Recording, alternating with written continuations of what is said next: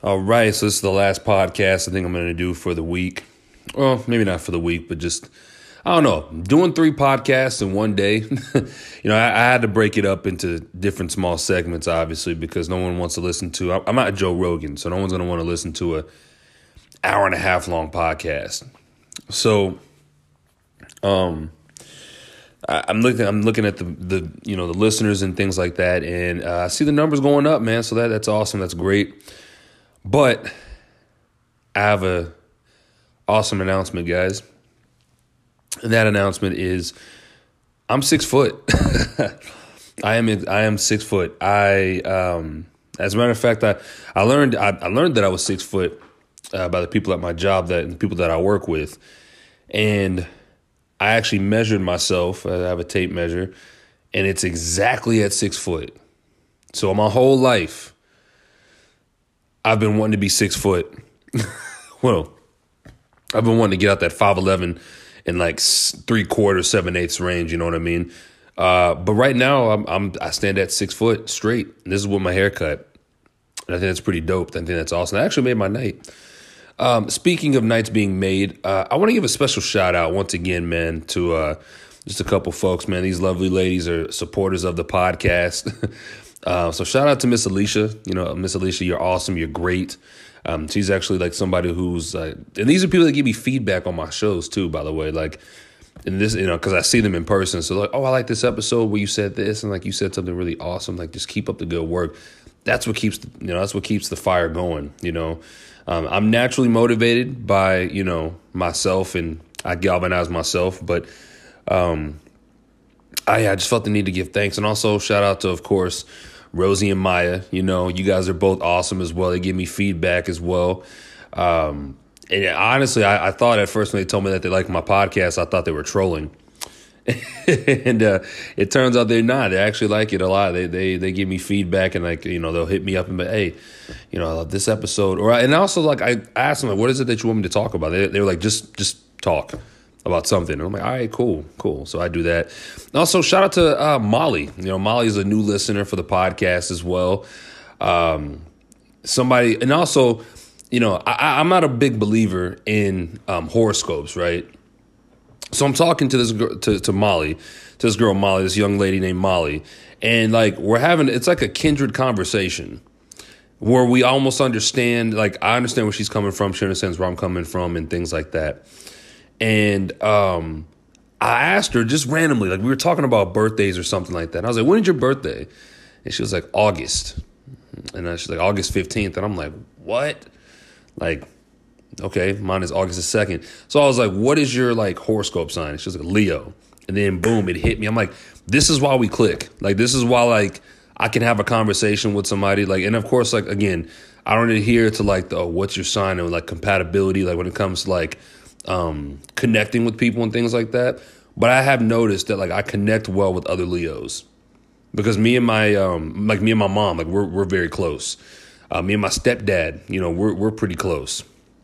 Me and my sister, I'm close with all my siblings, but my sister and I had the same kind of sort of humor, silly humor. And we can kind of sort of talk about whatever, my youngest sister. But I share a bond with each of my siblings that's a little bit different than the other.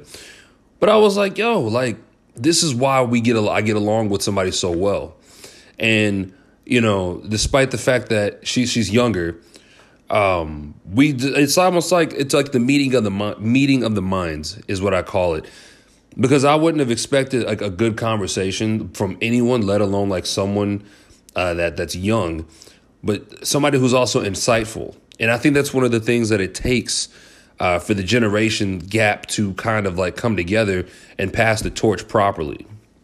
Because, you have every generation, the previous generation always looks down on the next generation. It's like a trickle down effect, like a waterfall, and it's just like a burden or some sort of doubt that's passed down because they couldn't do it. So now it's well, the next generation better not mess this up because we couldn't do it. And we know you guys sure as hell can't do it, whatever that it is. And an unexpected conversation then turned into something very intelligent. It was I was shocked. I was like, damn, this is actually pretty dope. You know what I mean? Oh, my bad. And I've always noticed that, people I just randomly talk to on the street, talk to people at Target, Walmart, random people, and we end up having the best conversation. And I think that's something that I pride myself on, is being able. And I even remember being a kid, and I could just have conversations with adults and just ask them questions. And of course, I was in the DARE program, so I didn't just talk to. Unfortunately, I failed the DARE program because I did talk to strangers. Not gonna lie, but they never got me in the back of a van, so that's a win for me. So, yeah, I could just talk to pretty much. I can talk to older people. I can talk to my siblings about certain things, and I find something to relate, and that's like my key component of like conversation is like no matter who you're talking to or I'm talking to. You got to find some sort of common ground, because you'll have something in common with someone unless you don't open your mouth and find out what that is. When you look at, and these kids coming up now, the young generation coming up now, they're very smart, very intelligent. I don't know where they fall at though when it comes to the Tide Pod generation. Like, is that still Gen Z? I'm not really sure. I have no idea, but. Yeah, very pleasant conversation. And also I learned what the difference is between like feminism, like what feminism is versus like extreme radical feminism, which is a big difference between those. Those tend to be the people that they tend to look like Antifa people. Not all the time though. Let's calm down now. I'm not trying to ruffle any feathers. But if you're a staunch feminist for the most part, then hey, to each their own. Just don't kill me. That's all that I ask.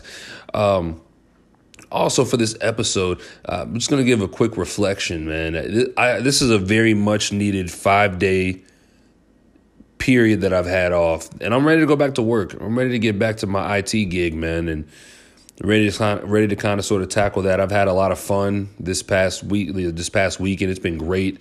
I got to hang out with some people and went on some dates.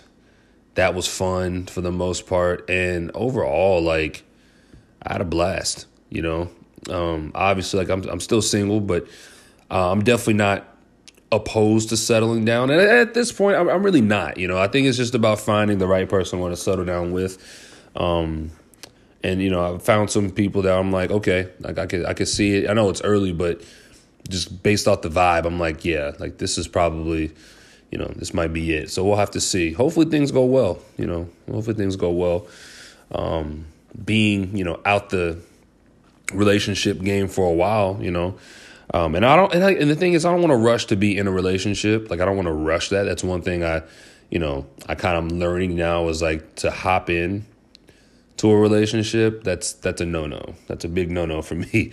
So, I'm just, like I said, I'm just doing my thing, man. I'm just doing my thing and pretty much seeing what else is out there. If the right person kind of sort of sparks my interest, then yeah, for sure. Like, I met, somebody that was pretty cool over the weekend, and she's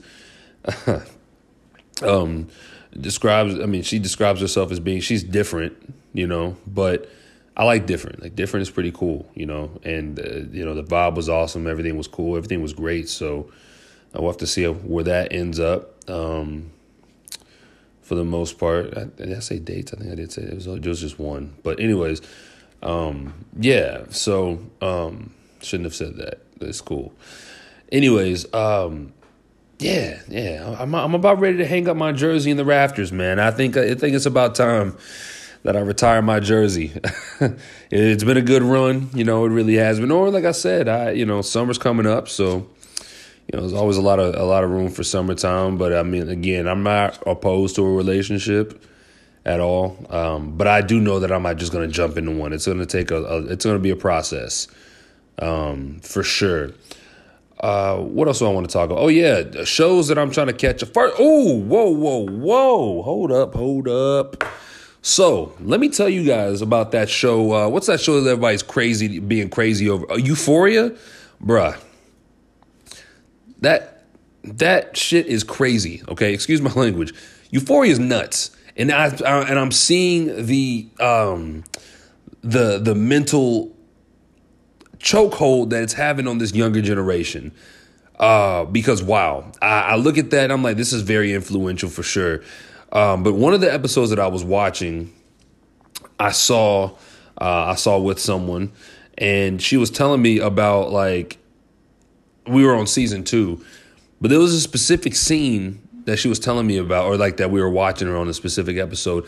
And I thought, like, yo, this is wild. So there's a girl on the show. She's a heavier set woman. I think her name is Kat. I think her name is Kat. So she's like a heavier set girl. And she's always been like a character. If you guys haven't seen Euphoria, then you guys might want to, tune this out. But if not, I'm just giving you guys a quick archetype, or like a quick character description. So she's always been that character, and it's a kind of a reflection of real life, that hangs out with like the hot girls of the school that and they're all overlooked, or she's overlooked because they're so hot, right? Quote unquote hot. So she ends up like developing like a web, what is that called? Like a webcam, and she becomes like an online personality. She's like really famous for it. So she ends up getting a boyfriend at some point. I don't know. I'm not sure when this happened. I really can't recall. But she ends up getting a boyfriend, right? And this boyfriend is like very accommodating to her. Like, he's very like, I love you and you're beautiful and stuff like that. And she loves it at first. Then at some point in the second season, she doesn't like it anymore. And there was a scene, 2 scenes.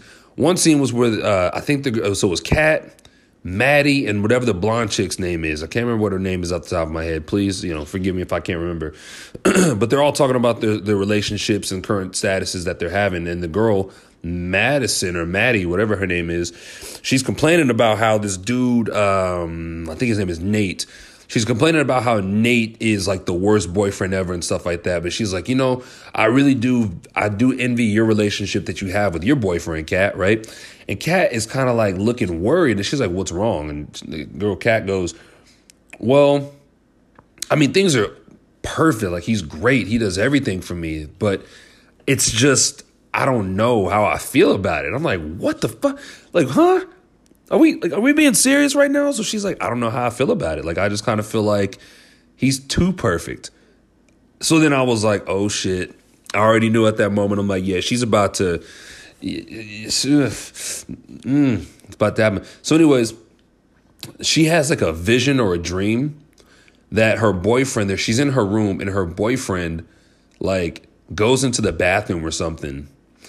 And out comes this like sexy night warrior dude with no shirt on, right? 6-pack abs. Dude is built like Jason Momoa or something, like some shit like that. He's got long hair. It's like a Celtic warrior. He walks into a room and starts speaking this like language. And he's basically saying like, you're saying that like, you need a man like me in your life. Your boyfriend is weak.